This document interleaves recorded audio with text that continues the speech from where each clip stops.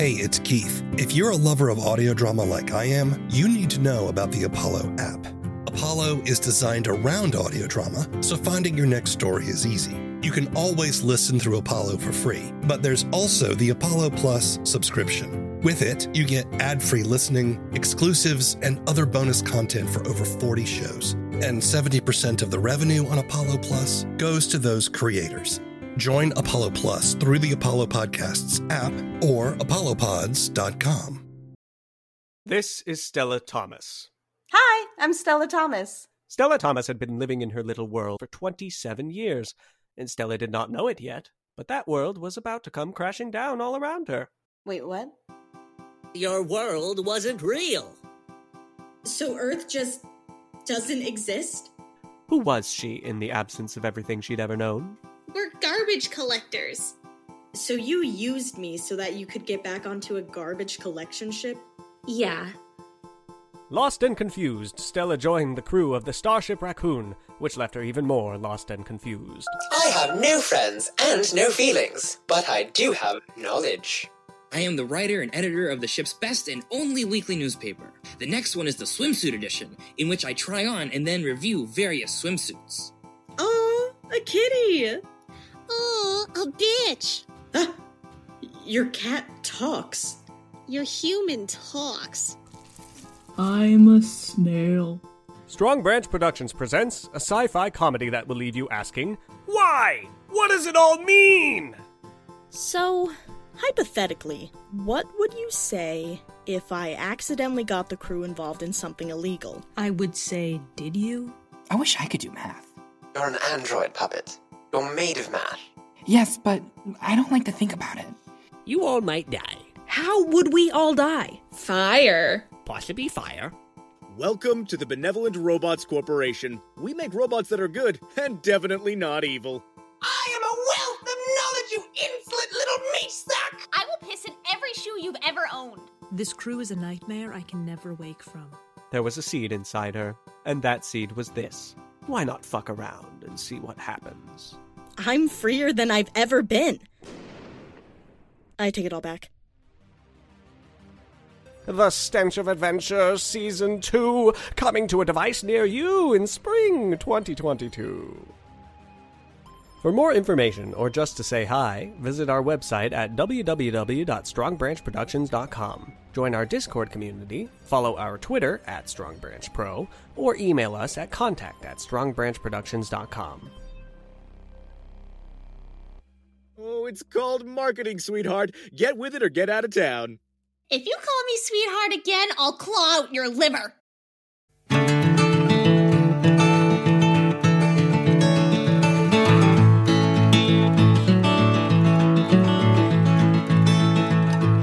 Hello, and welcome to the first episode of a podcast about audio drama and the creative process. I'm W. Keith Timms, writer and podcaster, creator of The Book of Constellations. In this show, I listen to the first episode of an audio drama, then have a discussion with the creators about the show, their methods, struggles, and successes. Today, we're discussing the first episode of The Call of the Void. It is approximately, it's 4:37, and I'm approximately 2 miles west of Crofton, 38.86 degrees north, negative 83.81 degrees west. It's quiet. Temperature is 63 degrees. Looking into the area, this seems to be normal for this time of year.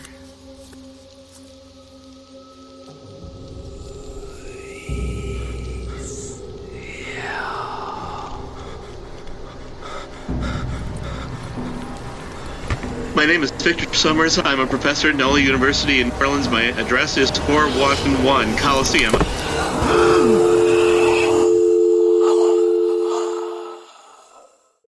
The Call of the Void is a sci-fi mystery podcast created by husband and wife team Josie Eli Herman and Michael Allen Herman.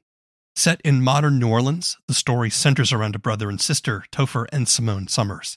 When their father goes missing, the siblings team up with a palm reader named Etsy to investigate a mysterious entity in the swamps. outside of town. The show borrows elements from the Lovecraftian cosmic horror genre, but it builds its own mythology as it tells a story about finding hope in the midst of darkness, loss, and isolation. The first episode, The Tourist Trap on Bourbon Street, introduces us to the Summers siblings as they search for their missing father. Topher Summers, in his investigation, reconnects with old high school friend Etsy, who may be more than she seems.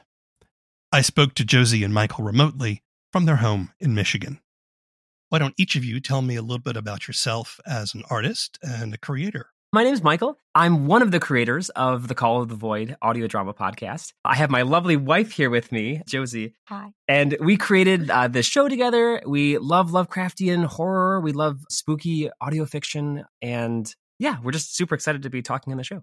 I'm Josie, the other creator of Call of the Void. Michael and I met doing theater together. So we both have a background in theater, both acting and as well as playwriting and directing. And so we really kind of crossed over into the audio scene from that world, from the theater world. And as you can imagine, with those many different hats, we do that in the audio space too. We are our own sound designers. We are our own directors. And we wear many hats all at the same time.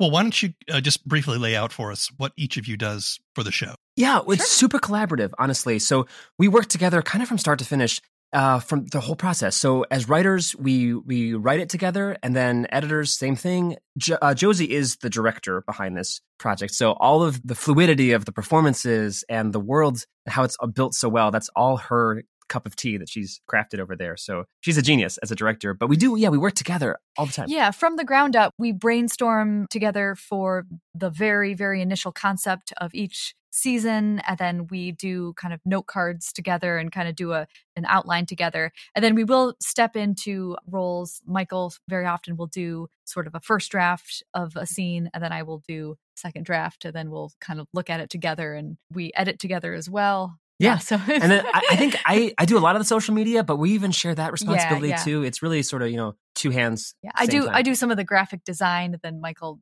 does a lot of the promotional stuff. Very collaborative. So you met doing theater. Was this at college, or what is your, like, both of you, I'm curious as to what your earliest background in the arts is.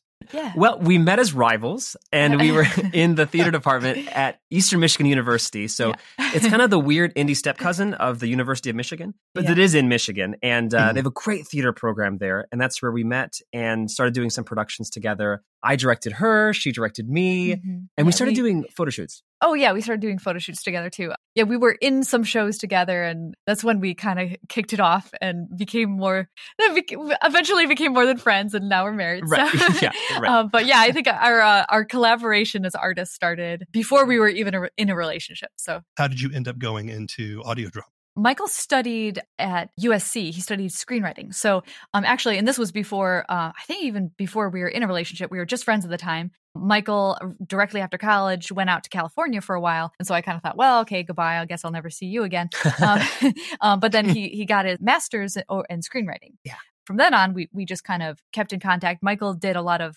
film stuff. Yeah, we've done some film work. There's been like a couple of productions that have thankfully gone all the way to completion in film, which we've been really thankful for. But and a lot of them that haven't. Yeah, you're right.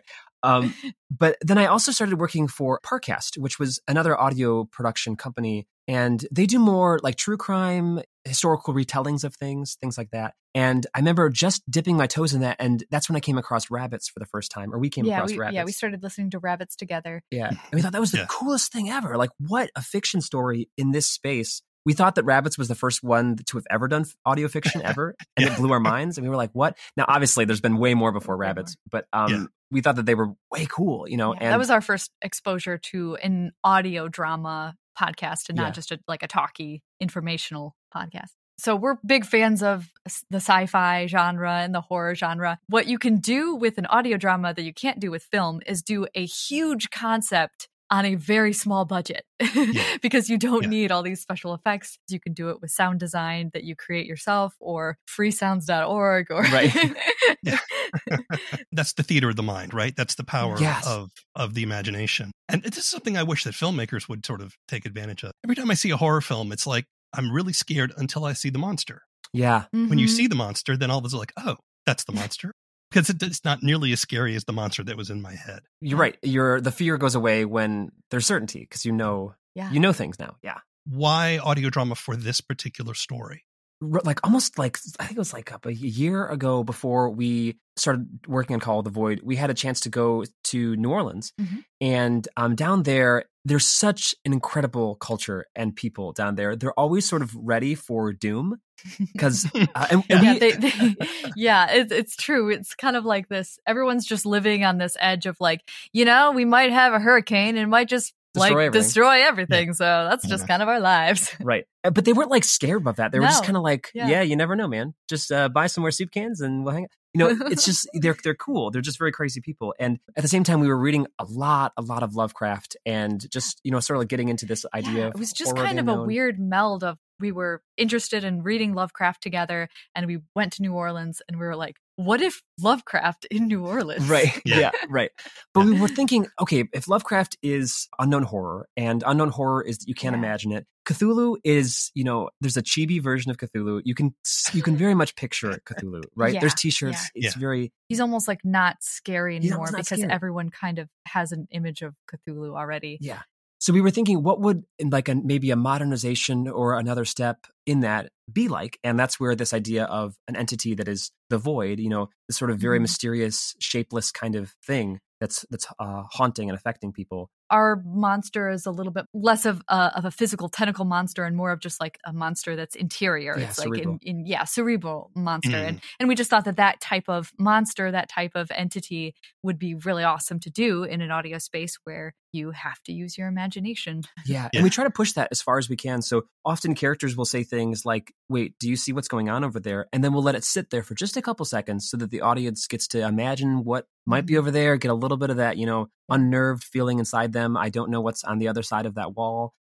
Just so that we can build into that a little bit of like unknown horror energy and a little bit of that unknown horror vibe. What about this story made you want to tell it now? Was there something about this particular storyline and this particular idea, themes and so forth that really spoke to you at this particular time that you wanted to put this out? That's a great question. Absolutely. So the title, The Call of the Void, is actually a reference to a very specific feeling or like a phenomena that people have. And it's when you're standing on the edge of something and you feel like, oh, maybe I could jump right now, or you're holding a knife and you're thinking that you could stab somebody with it. And that's an awful feeling. And they're just intrusive thoughts, right? They just sort of come into you and you don't know where they came from. We were thinking like, that is a very interesting psychology. And I feel like a lot of people are feeling that. A lot of people are experiencing that. Yeah. And just a lot of people are feeling, particularly around this time of COVID, there is a lot of fear. A lot of people were kind of, the things that made them comfortable were all of a sudden shattered. And so they're kind of like sitting in this state of perpetual isolation. Yeah, isolation and needing a little bit of hope. So I think Call of the Void there's a lot of hope in the messages that we're saying. So I think that was what we were. Yeah, cosmic horror has a lot to do with feeling insignificant, right? Yeah. The bad guys you fight, I mean, there's no winning, right? And not only that, it's like they barely even care you exist. Yes. Right. Yes. And there is a hopelessness and dread that seems to exist within the cosmic horror space. But you said that you were interested in introducing hope into that situation. Yeah, that was something. Yeah, it was something we talked about very early on. Is that we wanted to take one step beyond what people do with Lovecraftian horror and actually go, okay, well, what if it wasn't as dismal? What if the message that we are saying is fighting back of that hopelessness, of that isolation and insignificance? When you listen to the whole show, there's kind of reoccurring themes of people saying, you are nothing, you're emptiness, you're hollow, and our characters need to keep fighting against those feelings. So tell me about your audio drama in your own words. Yeah. I mean, if I was going to give you like the log line or the one sentence, it's a tour guide and a palm reader in modern day New Orleans as they battle against a cosmic entity that longs to bring the world into perfect stillness. And that's sort of like the pitch that we always throw around and share with people. But, it is really about these people. It's about these characters who they all are a little bit off. We've designed them all so that they're all a little strange, whether they're fighting with depression or whether there's something a little bit strange about their psychology, how they see the world. We try to make the world feel a little bit peculiar and a little bit different than like reality. We often try to take like a psychological idea and then try to like dramatize it into a narrative story. That's kind of what the world feels like to us. It feels like standing in front of a void and seeing this like unending darkness, this inky black darkness, and wondering what's out there and why is it pulling me closer. another part to that too is there's humor to it as well. I mean, it's pretty funny. We like to make it as human as possible with humor. Like there's some dark themes, but there's also a levity to it. There's a love between the characters. The characters are very loving towards each other, whether that's brother and sister. The Summers family is all very loving towards each other. And Topher and Etsy, they really grow in their love for each other. Are you two still doing lunches on Tuesdays? Not this semester. He's been doing more research. What kind? I don't really know. I assume something to do with physics. That was a joke. He's a physics professor. Yeah, he is. Maybe he just misplaced his phone. He color coordinates his lecture notes. Well, sometimes people forget things. Not Victor Summers. Okay, he's the space on the left there. Does it always look this clean? I think so. I don't come back here very often. The Wi-Fi's better on the other side of the building. The one thing that does stand out to me is that you guys write some really nice banter. And so I do agree that there's a kind of very human and very natural sounding rhythm to the way that these people talk to each other. Thank you. It does add some lightness to the events. Now, I have to come back to something you said, Michael.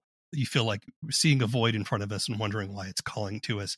Is that how you feel about life in general or existence? Or is that just for the purpose of this show? Good question. Well, I think, okay, so, water at night is very scary to me. And I think that, that feeling is like a very spooky feeling. And I mean, I'm not like, I'm not suicidal. I'm not like jumping into chasms everywhere I can. But I do think that there's something very interesting about, like what is on the other side of that darkness and what's peering back. But no. I think I'm a very, joyful person. I think I'm a very loving person. I think we are, for this show and for like the topics that we talk about, we're like shockingly happy people in real life. I think artists like these themes of death and darkness, and I don't know, there's something kind of emotionally gratifying about those. Yeah, going for those deep dives. Yeah, going for those deep dives. Seeing what's down there. It's fun to play with some of those scary kind of things to help understand them. Maybe looking at my new show, The Love Talker, you put horrible things into horror shows, and I think you have to, because if you really want to examine the depths of human evil, you have to show the evil. I think the best horror that's not simply pure entertainment, the ones that really kind of stick with you and get under your skin, are the ones that could possibly actually be true. Yeah, we love to have that deep metaphor that's sort of playing as an undertone in the horror genre. I completely agree with you. It's saying something, it's exploring something, but it's doing it through a very fun genre, that's very exciting, and you want to go down that hallway and you want to see why is that a creepy room? You want to see what's down that place, but being able to walk down that place is really fun. You guys remastered your first episodes, right? We did, yeah. So talk to me about the decision to do that. As we grew in the show, we got a lot better with the things that we do, both in the writing and the sound design, even the acting and stuff. So when we were doing season 2, we were like, wow, this is good. This is really good. And we kind of were like a little embarrassed about some things in season 1. We're like, oh gosh, like we just didn't know what we were doing. I mean, it was the best that we could have done at the time, but but we had just grown a lot. So we did decide to do a bit of a remaster, because I think some people were starting our show and going, this show doesn't sound very good. It doesn't sound very professional. The sound effects don't sound super real and stuff. We didn't go crazy with the remaster, but we just did a little bit of sound mixing to it. A couple things were cut. We also, as the story developed, we changed a couple things here and there. Because how amateur it began, I mean, there was even like mic bumps. Yeah, and page turns and stuff. Moments that we were just sort of rolled our eyes at ourselves. Yeah, we were like, oh my gosh, this isn't as polished of a product as it can be. And I think that there's things we're very proud of in season 1, but there are still a few things that were sort of, Yeah, we definitely listened. We definitely listened and kind of laugh a little bit at some parts and everything, but it's all part of the process of growing. But the thing is, we never could have improved to where we are now and how we mix sound now and all that stuff if we hadn't done that first season. Mm-hmm. Oh, sure. You can't improve something that you've never made before. And I think that the tendency for a young creator or a young artist is to wait until you're perfect or wait until you're a genius before you create something. I don't think it works that way. I think you just you grow and grow, Yeah, just have to kind of get your hands dirty and grow as you're making the art. So the first episode, The Tourist Trap on Bourbon Street. In this episode, we get to meet the main protagonists of your show. That's brother and sister Topher and Simone Summers. They are in search of their father, Victor Summers, who is a physics professor. At the very beginning of the episode, something happens to Victor. It's very mysterious and very scary. And then he goes missing. Topher and Simone have to try to figure out what happened and where he is. Along the way, they meet Etsy, who is a palm reader in New Orleans. It turns out she's actually psychic. At least that seems to be the case, because she actually touches Topher's hand, and we get an audio little montage of sound. No, it's fine, man. I get it. It's very cool. So you want your palm read or what? Oh, sure. Great. Yeah, which hand do you, Generally the right. Great. So I'm just going to feel your hand first. When I woke up for school, he was already gone. Missing persons report. Mutually exclusive. If it were Topher or Simone. You okay, Etsy? Sorry. I couldn't see anything.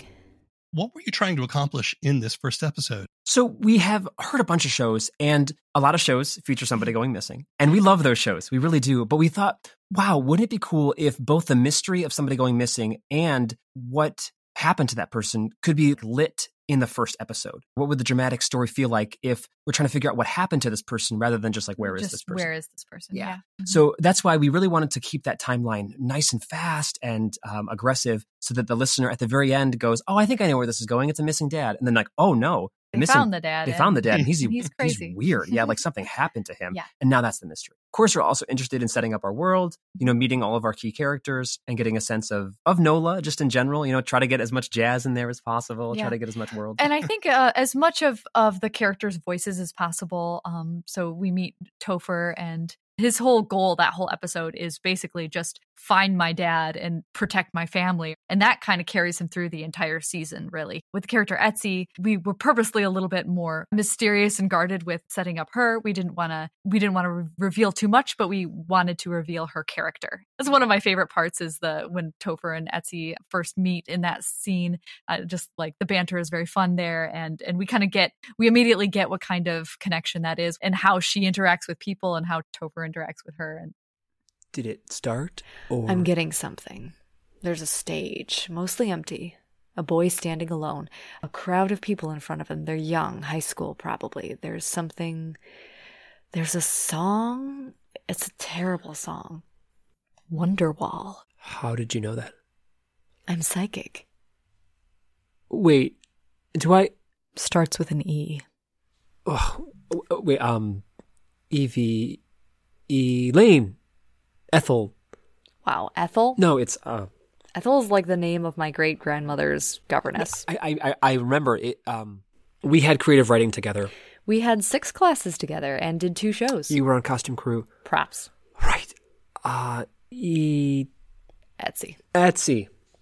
Delman. I was close. You were at that talent show? I was. Also, your name is not Victor. Topher. Yeah, I know. You remembered it? No, I'm just psychic.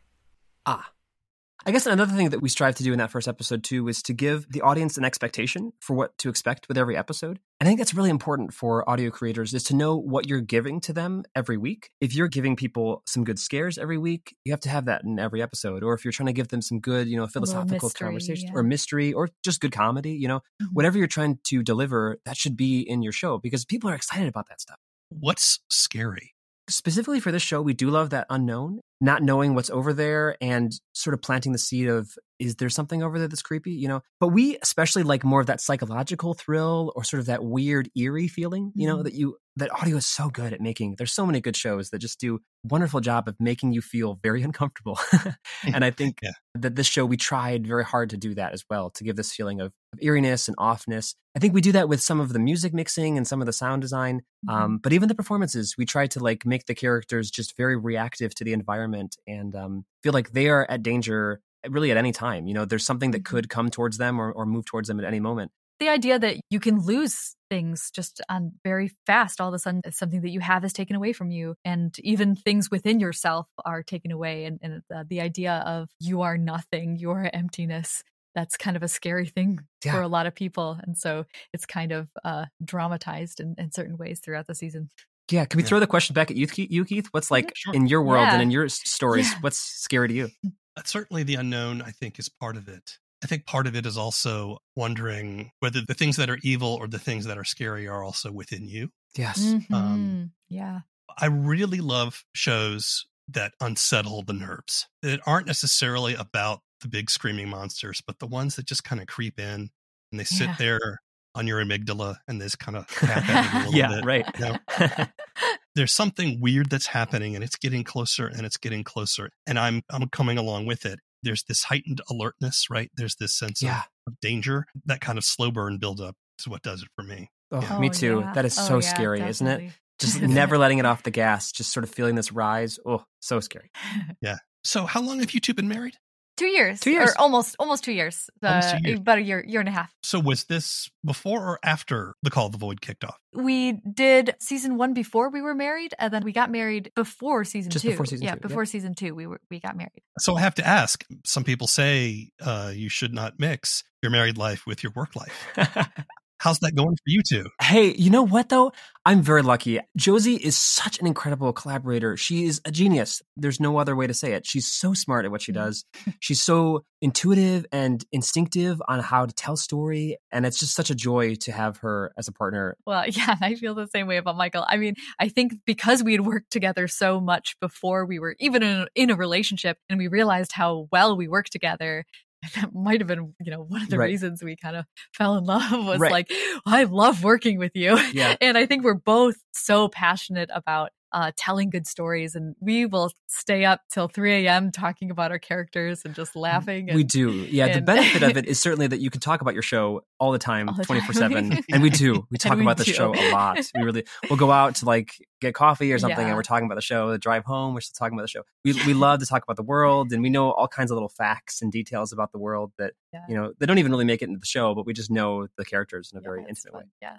What do each of you struggle with? Yeah. I am very bad at finishing things. Yeah. And I think Call of the Void has really shown me that endings and me are very difficult. Right towards kind of the end of Act 2 or right before we start I know what the climax is going to be, but I don't really know what that sort of in between right before the climax, then certainly how to actually end the show. And I struggle with that because I feel like there's often not enough content when we're writing that season, or even just trying to get to a satisfying ending. I have lots of ideas, but how do you actually make them get to the end? And that's really challenging. Fortunately, that's something that I am good at is ending things and finding a good ending. I think the thing that I struggle with that Michael is really good at is I'm sometimes scared to start a process. I remember when we started Call of the Void, we wrote it all and we recorded it all. And then it was just okay, well, now I'm scared to share that. So Michael was really, it sat for a little while. 6 months. We almost didn't make it. We really thought that maybe this project will be one that just sort of sits on the cutting room floor and doesn't go anywhere. And Michael's really good about just being well, let's put it together. It might not be perfect, but it's going to be the best is that we can make it right now. So I think we complement each other in our strengths and weaknesses, and that's pretty cool, I think. Yeah, for sure. And then, I guess other things I struggle with, when you do see a bad review or somebody says something mean. We both suck at that. Yeah, that can unravel you, certainly, because you spend so much time and you care about it. And then somebody says no, this is the worst thing I've ever heard. Yeah. And hey, they're so allowed to have that opinion. Not every piece of art's for everybody, but gosh, those are some challenging moments too. Yeah. Because I don't even know if I have any advice on that one. That was just you kind of just sit down and cry for a little while and then you'll get over it eventually. Right. I think most independent measurements would say that The Call of the Void is an indie audio drama success. Yeah. Mm-hmm. Oh gosh, thank you. Yeah. Well, let's see. You've got almost 450,000 downloads. Is that right? Yeah. Yeah. We're pushing close to 500,000 now. Yeah, pushing 500,000 now. Yep. Mm-hmm. That's fantastic. That's congratulations. You just launched your 3rd season. Is this the final season? Mm-hmm. Yes. This is the final the last season, one. Yeah. Mm-hmm. You've won several awards. The level of success you've achieved is certainly remarkable. And a lot of that I certainly think has to do with the storytelling and the production value that you put into it. But I'm wondering if you have any insights as to why you achieved the kind of success that you did. People love stories. They love to share stories, but they love to share stories that look cool and look fun. And if you are able to make I hate to use the word brand on social media, but if you have sort of this first handshake, whether it's your poster art or whether it's something like your Twitter, that really sort of invites people in and says, hey, this is an interesting world. That's your trailer, it gives a pretty good idea of what the show is. Something that kind of gives the vibe of horror, or if it's comedy, gives a vibe of comedy, just some kind of immediate graphic or invitation website or whatever. Maybe it's just a page or something, but just something that is a good way of introducing your show is something to start with. Grow in the community. Realize that there's a great community of audio drama people, both makers and listeners. Talk to everyone you can find on social media or whatnot. I didn't think we even remotely knew how many people would listen to it, but we did know that it had a place on the shelf and next to some other audio dramas. And that was very strategic. That wasn't just like, magic. It was like, people seem to like sci-fi. Yeah, people like sci-fi. They like something horror. with a little bit of a dark edge. And we thought, well, what kind of show can we tell in that world, And so knowing that was super, super important. Right. Yeah, and I think also realizing that it can grow as the show goes. I think just as a little example of that, when we first launched our first episode ever of Call of the Void, we got 100 listens on the first day. And we were so excited. Wow, 100 listens. That blew our mind. That's awesome. Because again, we come from theater where if you get 100 people in a house, that's awesome. That's a big week. And so big. we were really proud of that. But in our last episode that we just launched, we got, what was it? I think it was 4,000. 4,000. We got 4,000 listens the first day. Realized that. So exponential. Yeah. Like it can grow and you can grow as an artist and keep building your own community as you're releasing. The third season of The Call of the Void just started. This has been a project that two of you have been doing for 2-3 years now. You got married in the middle of it and it's going to end. How does that make you feel? Ooh, we are emotional about that. Yeah, we're really emotional. It only hits us occasionally when we're like, we're so used to saying we have to work on all 9 episodes. And then after we released the first one, we were like, all 8 episodes. Oh no, now it's only 8 episodes that we have to work on. So that's what there's moments like that where it really starts to hit us. But yeah, I think it's going to be really sad, although we have each other. Yeah, right. And I think that we love to create. So I think we will be stepping into other projects, I think. Topher and Simone Summers? That's us. How is he? Your father has had a bit of an accident. He's experienced some sort of trauma. What kind of trauma? We're not sure yet. He's very disoriented right now. Clammy skin, enlarged pupils. He's even been talking to himself. But his pulse is perfectly normal. It's actually a little low. That's very unusual for a patient in his state. Do you know why this is happening? At the moment, we don't. But we're working as fast as we can. I just wanted to warn you before you step in there. Sure. Has he always been visually handicapped?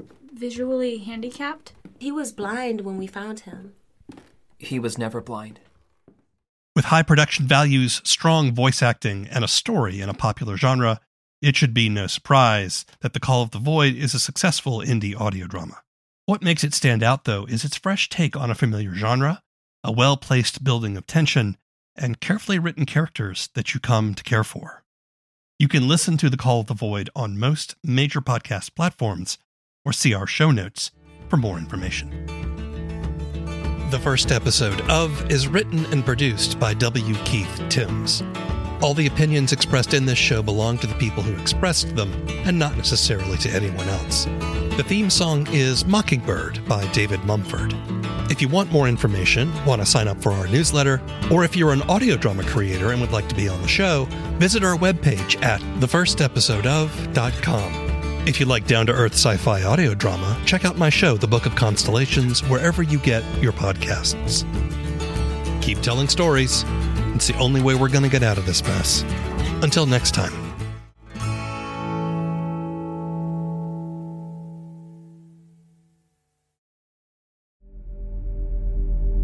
I know you got questions about him. Where did he come from? How did he do all those things they say he did? Was he a terrorist? Was he crazy?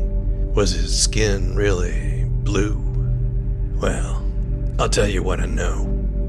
I was there with him, driving through the back roads under the stars. I was witness to wonders and miracles, and to the darkness that's coursing through the veins of our country. He came to fight it in his own strange way, but no one leaves that fight unchanged. Not even Rael. People ought to know the truth. And I was there. The Book of Constellations is a down-to-earth sci-fi road trip. It's audio fiction, and you can find episodes at bookofconstellations.com or wherever you get your podcasts.